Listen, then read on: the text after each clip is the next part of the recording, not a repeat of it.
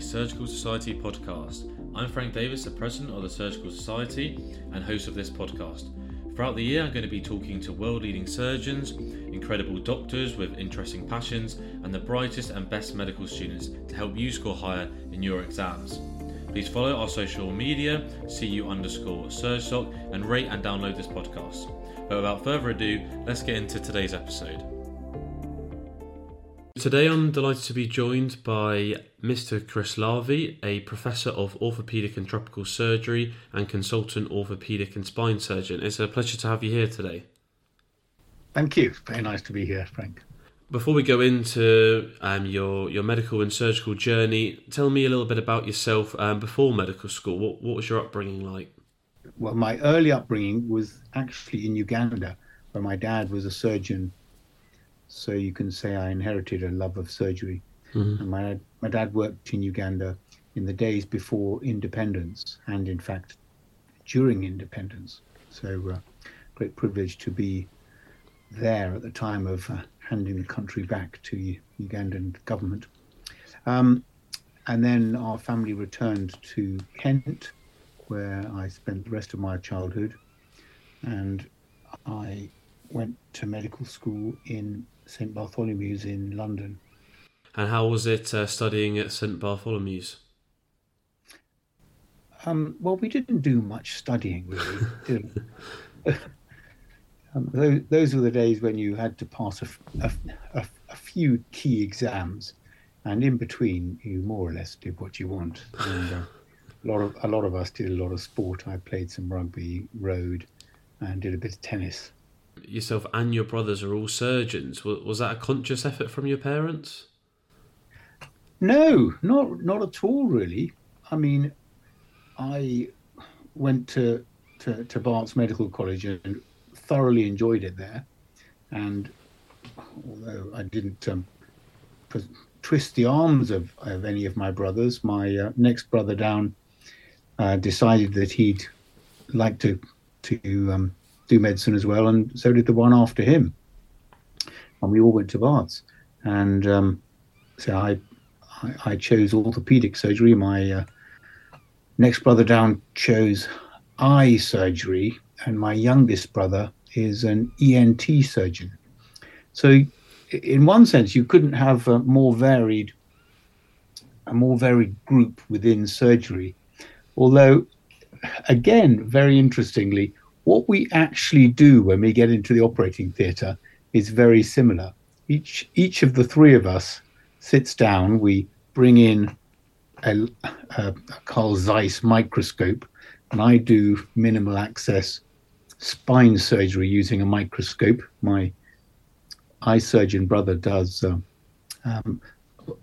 quite a lot of pediatrics surgery, again using a microscope, and my ENT surgeon brother does a lot of middle ear surgery. Again, sitting down at the table with a microscope. So there we are. We've all regressed to the mean. Yeah, feel like you've gone your separate ways, and then actually all come back and looking down that microscope. And so, exactly. Can you shine a light on a bit more about you and your brothers and growing up in Uganda? That must have been difficult at times. Well, as a child, I suppose unless things are terrible, you tend to have happy memories. And I have wonderful memories of lovely Ugandan summers on the lawn, playing with my brothers and my sisters. I've got three sisters as well as three brothers, actually. So we had a big family. So if there were issues, I didn't pick them up. At what age was it that you moved back to Kent? One of the sort of the biggest things that I wanted to talk to you about today was what I expect was one of your biggest decisions, which was to go yourself as a qualified surgeon to Africa and work there for a decade. Can you talk to me about how you made that decision? Yes, I can. So I married relatively late in life. I married Vicky, who's a GP. She was a GP trainee, some 8 years younger than me, and I married her just before I got my consultant post in central London. So there we were in the the early 1990s. I was working as a consultant in at University College Hospital, doing a lot of joint replacement surgery and some hand and upper limb surgery, and some private work as well. And my wife qualified as a GP. We didn't have any kids, and we were pretty comfortably off, really. Mm. And we heard of the little country of Malawi. I had visited it before because my sister had worked over there. But we heard of the little country of Malawi, which at that time, in the mid-1990s, had no orthopaedic surgeons. I mean, I don't mean just half a dozen, zero, wow, for 12 million people. And I did a little calculation and worked out that London, inside the M25, had about 10 to 12 million people and had about 500 orthopedic surgeons, whereas Malawi had about 10 to 12 million people and had zero. Mm. So we took a little holiday. My wife was heavily pregnant with our first baby, and went to Malawi for a week and had a look around and decided that we'd like to go and work there. And you don't plan your whole life in one step. So we initially planned to go there for a year or two, lend a hand, do a bit of work with no particular thought to the future.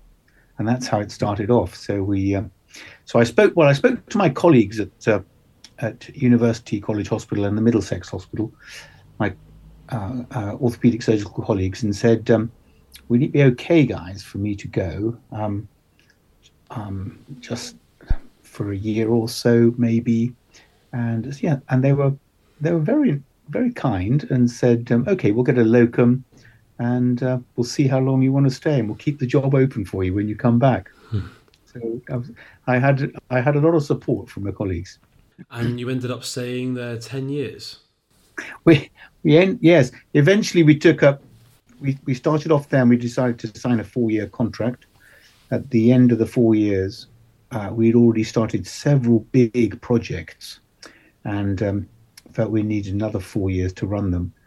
And at the end of that, we thought, well, we've been here 8 years, may as well make it 10. And so it stayed a decade. And in fact, in the end, didn't come back to London. We came back to Oxford. And you said there that there's about 12 million people in Malawi and had zero orthopaedic surgeons. You then go over and now it has one. The need or the want for orthopaedic surgery just completely overwhelming when you first got there? It's very interesting. It was overwhelming. Let's just put it another way. Because there hadn't been a proper orthopedic service there for many years, people really didn't expect one. Mm. And so people, when they broke their ankles or had a car crash and broke their femur, didn't search out for an orthopedic surgeon because there hadn't been one. The vast majority were treated in the country's district hospitals, and the staff of the district hospitals were generally, the vast majority of staff were generally non-medically qualified, paramedic level clinicians, some of whom were really brilliant. I mean, some of whom did, I watched them and assisted them, did amazing cesarean sections deep out in the districts. And we had a group of these non-medically qualified clinical officers who took an interest in orthopedics, and we called them the orthopaedic clinical officers. And so they were non-doctors, but they could deal in a reasonable way with the majority of fractures that came their way. And actually, it was a very interesting sort of philosophical change in how you look at something, in how it certainly is as clinicians as to how you look at an issue. Here in the UK and what tends to happen in rich countries is that specialized surgeons tend to say, well, we're the only people who can deal with these, The rest of you stand back. I'll sort it out. If you go into a UK hospital with a shoulder fracture, the hip replacement surgeon will say, "Well, I've no idea. I don't deal with shoulders." The hand surgeon and the spine surgeon will say, "I don't deal with shoulders." And there will be a person who takes an interest and is skilled and trained in shoulder surgery. That's how our surgical services are going in the UK. In Malawi, we looked upon it in a different way. Someone would come into a hospital with an ankle fracture, a wrist fracture, and rather than saying this person needs an expert, we said, well, what needs doing? Who's reasonably qualified and has got some experience in dealing with it? And actually, if you take that attitude, a lot of things like a closed ankle fracture, they're actually not that difficult to manage.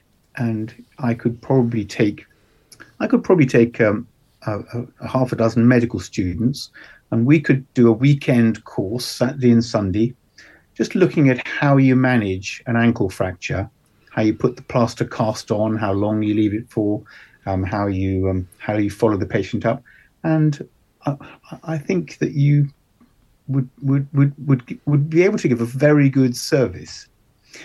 And so we worked out that almost 90% of injuries that happen to people can be dealt with but by someone who doesn't necessarily have to have a 6-year postgraduate training. Can you sort of talk to me about what you managed to achieve over there in the 10 years? I know you did a lot. Yeah, well, the first thing that I got involved in was restarting a training for these paramedic orthopaedic clinical officers.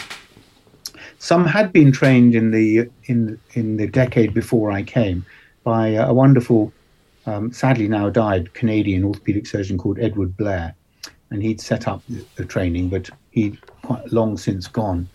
So I managed to get a grant from the British government, and we re-established the orthopaedic clinical officer training, and it was great fun actually getting young men and women who had a little bit of a health background. They might have been in nursing or in medical assistance, and then we gave them an 18-month training in common orthopedic conditions and the best ways of dealing with them.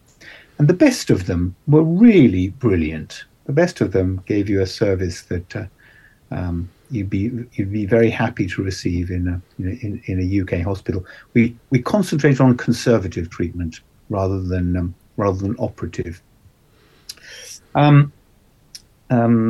The vast majority were like any group of people were sort of middle range, and of course, like any group of people, there were some bad ones, and that's how it is.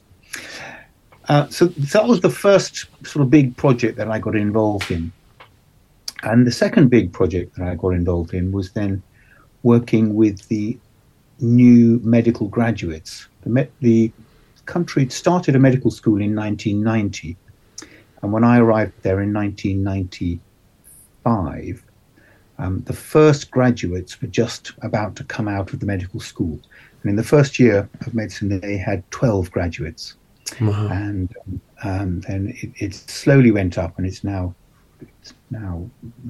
I think between 50 and 100, so it's going up considerably.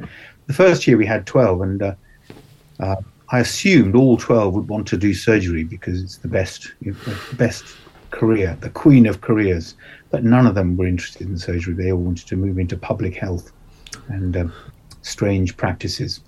But over the next couple of years, a significant number of the graduates wanted to do surgery, and it was an issue of trying to set up some system in a very unresourced country where we could deliver a postgraduate training in surgery.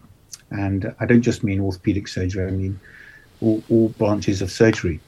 And I was well. We were very fortunate in surgery in sub-Saharan Africa in those days, because the first week in December, all the surgeons of all specialties from the countries from pretty much from Ethiopia down to Mozambique used to meet in one of the capital cities once a year and have a surgical meeting, meet up with friends, talk over difficult cases, have case conferences, discussions, cups of tea, glasses of beer. And it was a friendly group of 100 or so surgeons, and we'd meet every December.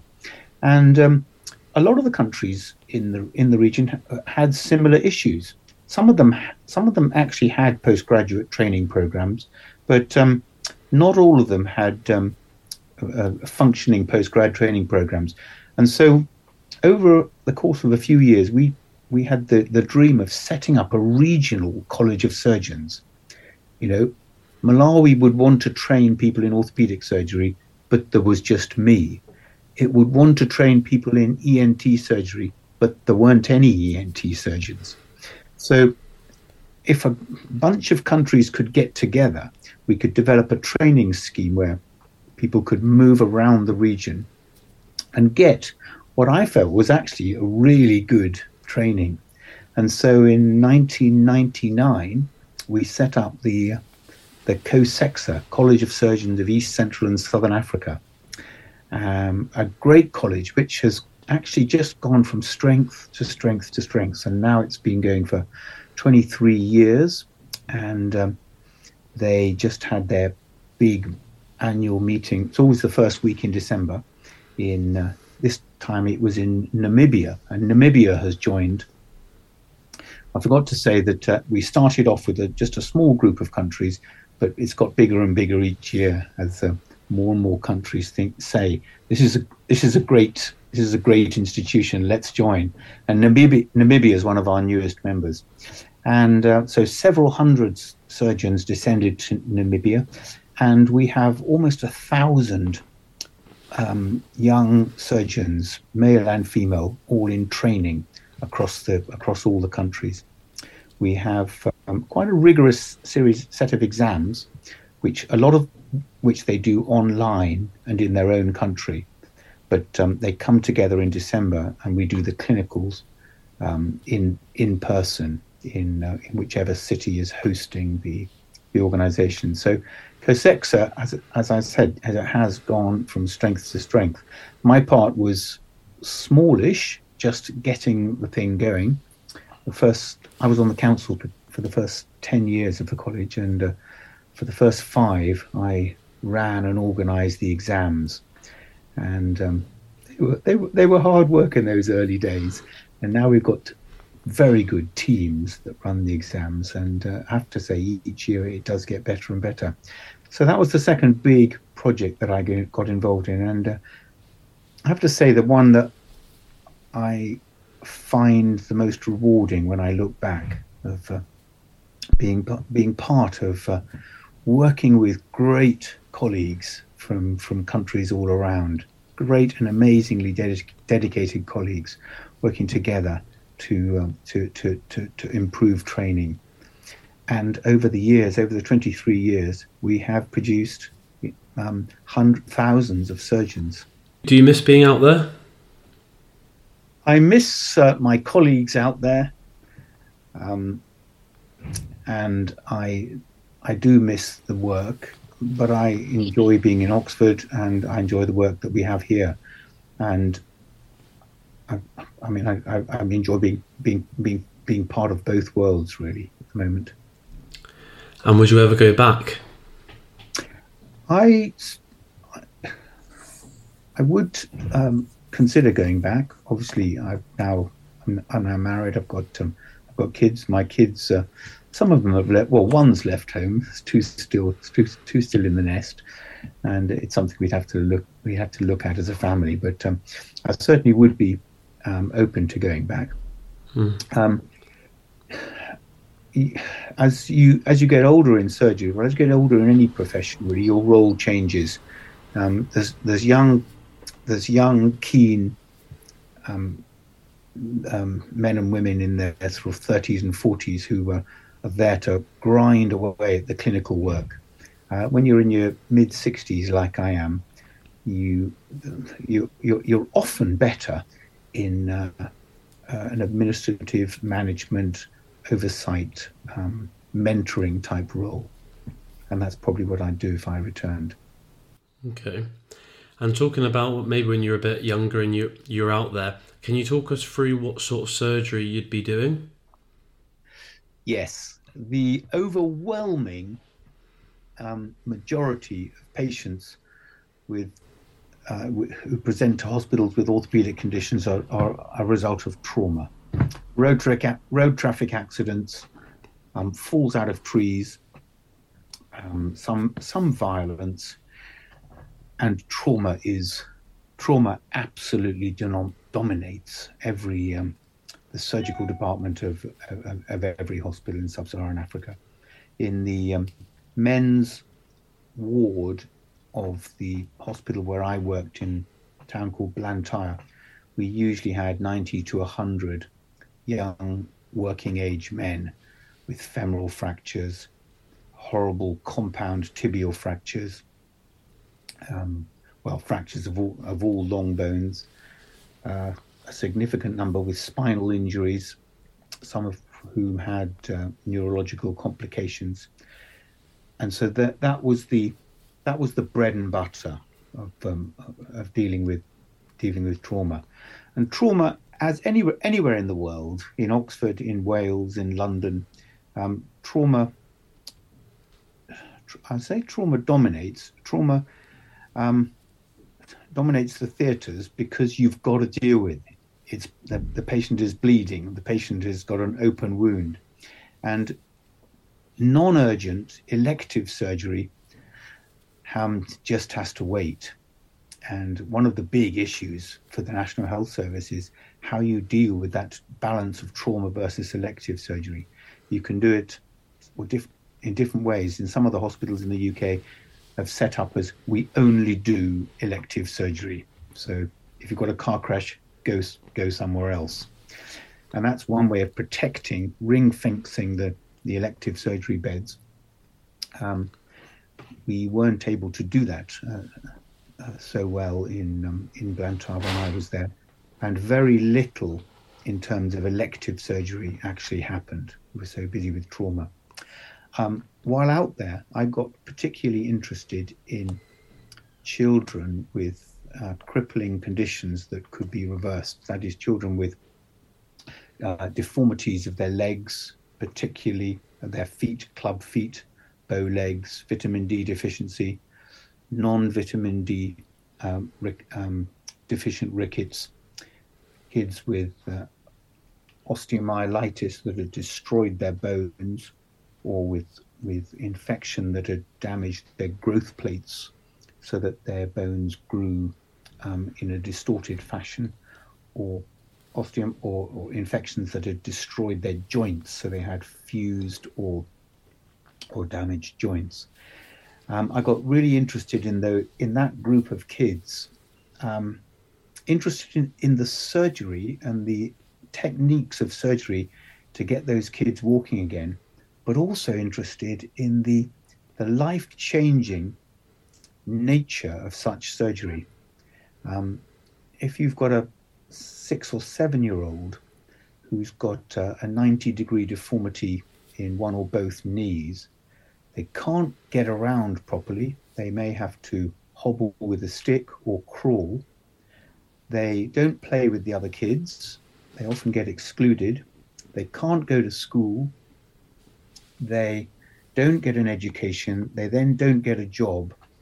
And their life is wrecked by a physical impairment that actually you could correct with a 1 to 2 hour operation. And the plight, if you like, of those kids weighed heavily upon me and really interested me. And I felt, well, they're just at the beginning of their life. It's not that difficult to do the corrective surgery to get them walking again. but it's very difficult to get any spaces in the government hospital with, teenagers and people in their 20s coming in with broken tibias after a motorbike crash. And so with a colleague of mine, we had a dream of building a hospital specially for these kids. It would be an elective orthopaedic hospital. And we had a dream, we designed it, we got a local architect to design it for us, and we costed it out. And then we searched for the money. I think, never thinking it would actually happen. But if you don't try, things will never happen. And we did. We managed to raise the funds from a lot of the capital funds from a trust in the UK called the Bite Trust in Woking, UK. And we got in touch with an American Christian organization that had a similar hospital, and it had been going for a few years in Kenya, which I visited and got in touch with their chief executive, president, and said, please, can we join together and do something in Malawi? And to cut a long story short, we did. So, and we built a 50-bed, 2 operating theatre, now 3 operating theatres, kids hospital. We built it with 50 beds for the kids, and the kids would either sleep in the same bed as their mother, or sometimes the mothers slept underneath. It was a big ward, noisy, a lot of chattering, but also a lot of fun, and a lot of excitement as one by one, after their operations, these kids would get on their legs again and start to walk around and run. And you knew, and their mothers knew, that their kids' lives had changed, and these kids would now get to school. These kids would be able to play a little sport. They'd be able to climb trees with their friends.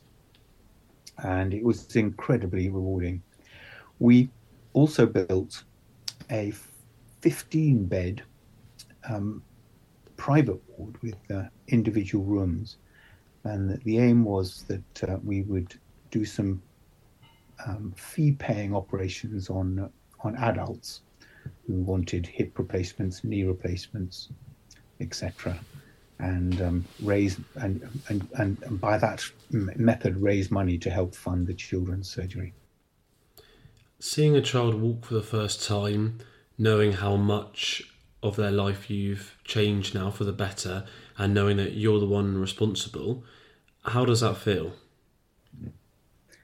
It's an incredibly rewarding feeling. It's an incredibly rewarding feeling, knowing that the little life has changed its course. I tell you, even more rewarding is when you've worked with, when you've taken on trainees and worked with them, showing them new techniques and ways of doing it, and then you see their results, and and you see their faces beaming with the procedures that they've done. It's rewarding to do the surgery yourself, but it's even more rewarding to be mentoring and training others who take it on. And we have been really fortunate to develop a team of amazing surgeons, both from Malawi and some from surrounding countries who work there. You talked about the fact that the plight of these children really affected you, and you also earlier said that when you were working in London, you were quite sort of comfortably off in terms of life and had what was a very nice life. What was it, do you think, or why was it you that was the one to go out there and make such significant change? Interesting. I've become a lot more interested and involved in, if you like, the softer side and the qualitative side of surgery. As an orthopedic surgeon, initially you look at a little girl in front of you with deformed legs. You think, okay, we could just got to change those angles, get those legs straight. But you don't see the life of that little girl. And we've been doing through our group in Oxford and also through the London School of Hygiene and Tropical Medicine, um, qualitative studies of those kids, and my eyes have been opened. Um, the if you're a child born with a deformity or who develops a deformity, you do get abused. You don't get to go to school like the other kids, so you're not in that gang. You're around at home. Um, I'm afraid. I'm sorry to say the little girls do get sexually abused, and it's heartbreaking, really, just because of a correctable deformity. So we've got involved in measuring, well, in trying to measure how lives are changed. In orthopedics we measure things in angles and how quickly you can walk, but actually it's a much harder measuring how your life's changed, how you can get an education, you can join normal society. What was it that made me get particularly interested? I think there's a lot of people who are interested. I think modern medicine and modern surgery in the UK is very exciting and very demanding, and it is a great career. And I think a lot of people just get caught up in it. I do find, though, that a lot of an increasing number of young surgeons now, and quite a lot of people around retirement age, say, "Gosh, I wish I'd done something like that." Or the youngest ones say, "Could I be involved in something like that?" As the years have gone by, it's a real privilege to mentor some of the younger ones and say, "Well, you could actually. Let's look at how this could work. Let's look at how during your training, say, you could take a year out, go and work under the care of an experienced reconstructive surgeon. And with modern training, a lot of it's linked to your portfolio and what you've done. And that's why I say to the guys who are going in the middle of their training, look, speak to your training, speak to who's running the training program, work out how this can actually not be a year out, but actually a solid part of your training program. And it hasn't been difficult to show how those years are actually an amazing benefit to a training. Let's say, for example, you wanted to be a children's orthopaedic surgeon in the UK, in, let's say Wales, and one of the conditions you deal with is club feet, and one of the conditions you deal with is septic arthritis and dysplastic hips. To go to a country where you see club feet so deformed that the kids are having to crawl around on their knees, where you see septic arthritis that's been so destructive that it's destroyed all the joints in a leg, and where you see dysplastic hips that have come completely out of the back. And it's easy to see how actually a year dealing with the really serious forms of those conditions is actually instructive and helpful to somebody, even if they're going to spend the rest of their life dealing with the kids of Cardiff.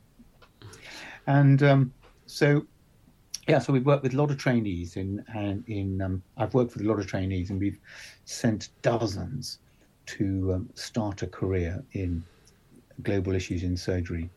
And everyone's different. Some people will go just for 6 months and for a year. Some people say, I like this so much, the minute I've finished and I'm accredited, I'm coming back. I've got a colleague who came back and did 5 years, another came back and did 10 years, another came back and did 8 years. Some who haven't come back to the UK yet. Actually, they are so engrossed and challenged and interested in the work. I would say that one of the challenges now is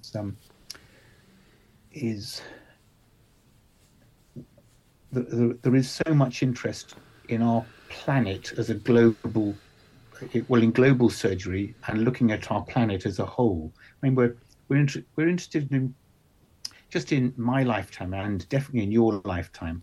We're now interested in global warming in our planet. It didn't really exist as a subject when you were born, and I hadn't heard much of it until the last 10 years. Now we're thinking, actually, we're a planet. We're one people. What we do in one country affects another country. Let's see how. Let's work together, and in global health that's reflected as well. And in surgery, it's reflected. The internet means we can have conversations with colleagues in Malawi. We can do seminars together and learn things together. And I think one of the exciting things is, as the whole platform of learning and working together changes, looking at ways that we can do it better together. So particularly for me is looking at how senior surgeons in the UK get involved and be most useful in improving surgery globally. So you're a Christian, and a lot of your work is with the church in mind. Can you tell me how you found religion and how it affects your work? I am a Christian, and I came to a firm belief in God, and if you like, committed myself as a Christian as I started in medical school. I was part of a strong church called St Helens in Bishopsgate, which had a lot of students, and we were free to ask any question, any issues, and spent many an evening discussing and arguing issues about the world. And so I became a convinced Christian at that stage. Just because you're a Christian doesn't mean you immediately leave the UK and go and work in a needy area. And I believe that God guides people who are interested in serving Him. And so my Christian faith was certainly a big part in guiding me to work in sub-Saharan Africa,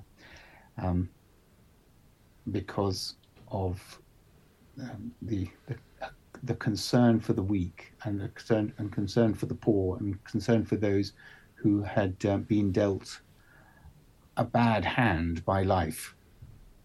So my Christian faith certainly drew me to that. I wouldn't say it was the only thing, and I've got a lot of friends who are as enthusiastic and as driven in global children's reconstructive surgery as I have, who don't share that faith. And so I do share with them the excitement of doing it, the reward that we've already talked about of getting kids walking again, and the scientific side of finding newer and better ways of dealing with things. Yeah, that's really what got me involved in it. There are a lot of Christians involved in medical care in low and middle income countries, and there is a long and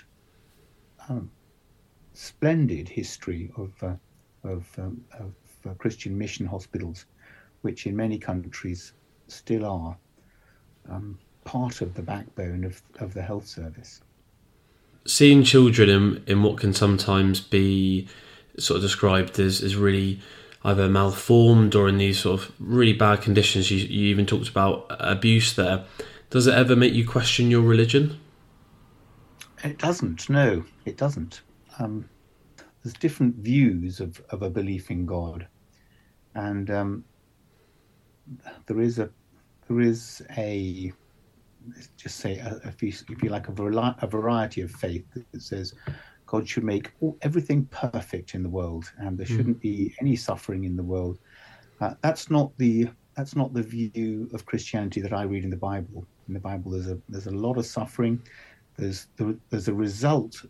There's tangible results of greed, of abusive leadership, of starvation, of badly managing the world, of badly managing families, of badly managing countries. And those results aren't magicked away by God. They do have to be dealt with. So I have not found my faith shaken by the fact that there is a lot of suffering in the world. So we've talked about a lot of what you did in Malawi now, and in the greater sort of scheme of things in Africa. You eventually did come back to Oxford. Can you tell us sort of what brought you back and what you're working on now?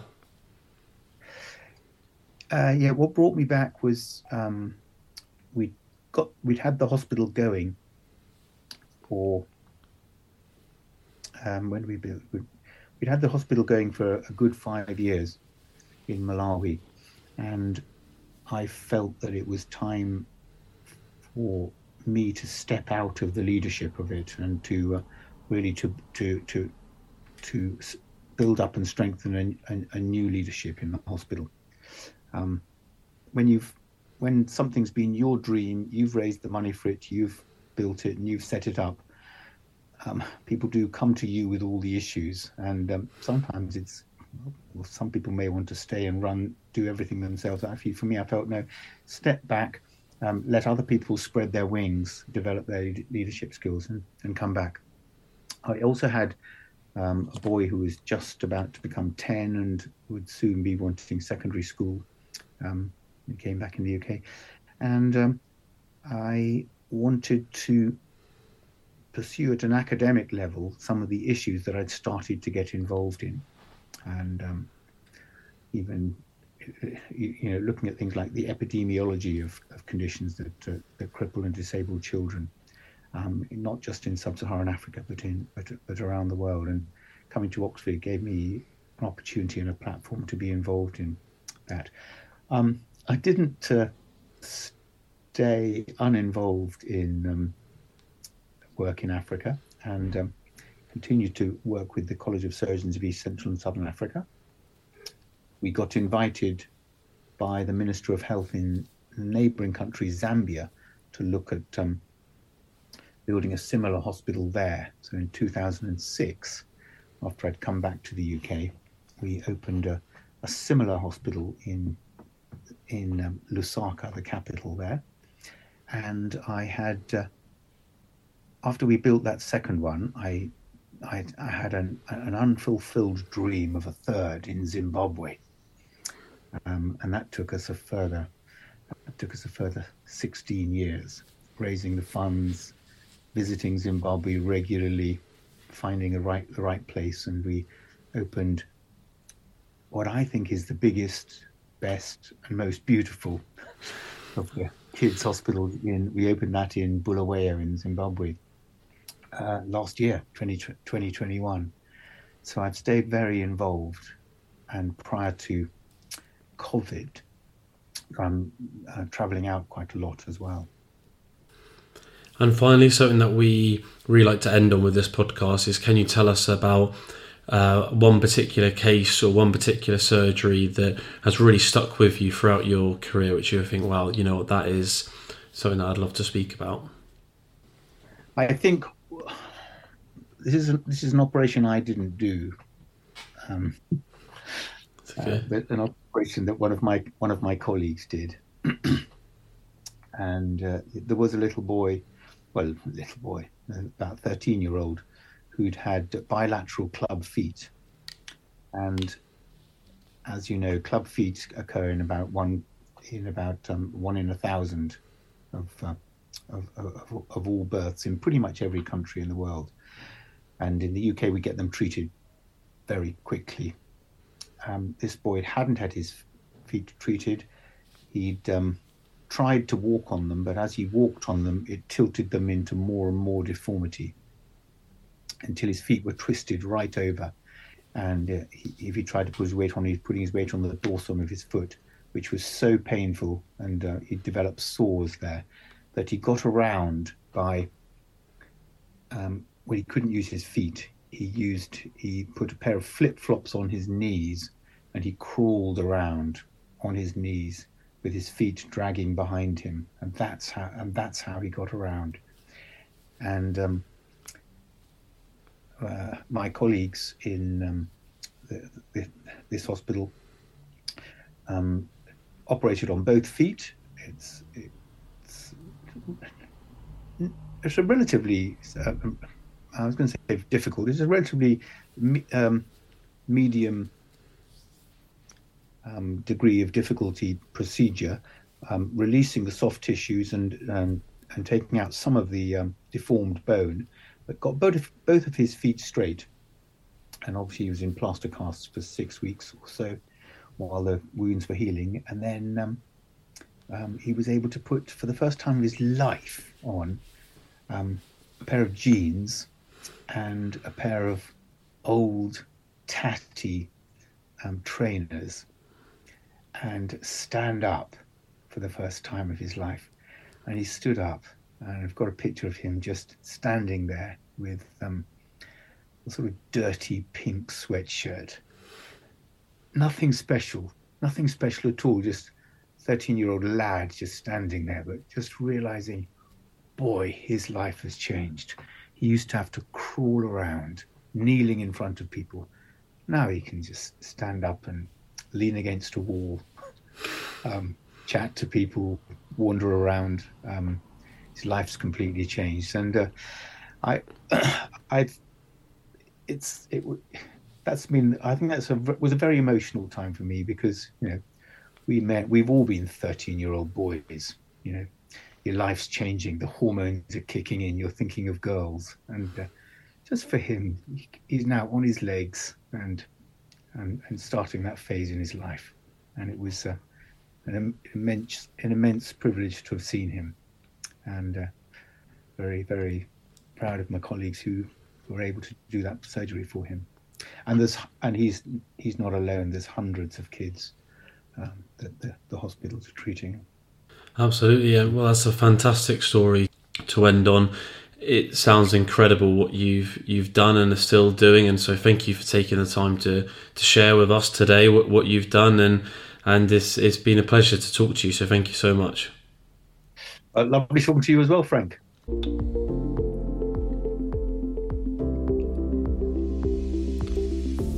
Thank you so much for tuning in to this week's episode of the Surgical Society podcast, where I talk to the incredible Mr Chris Lavy. Next week is a very special episode where I talk to the Royal College of Surgeons President, Mr Neil Mortensen, live at the Celebration of Surgery conference in Wales. So please join me then.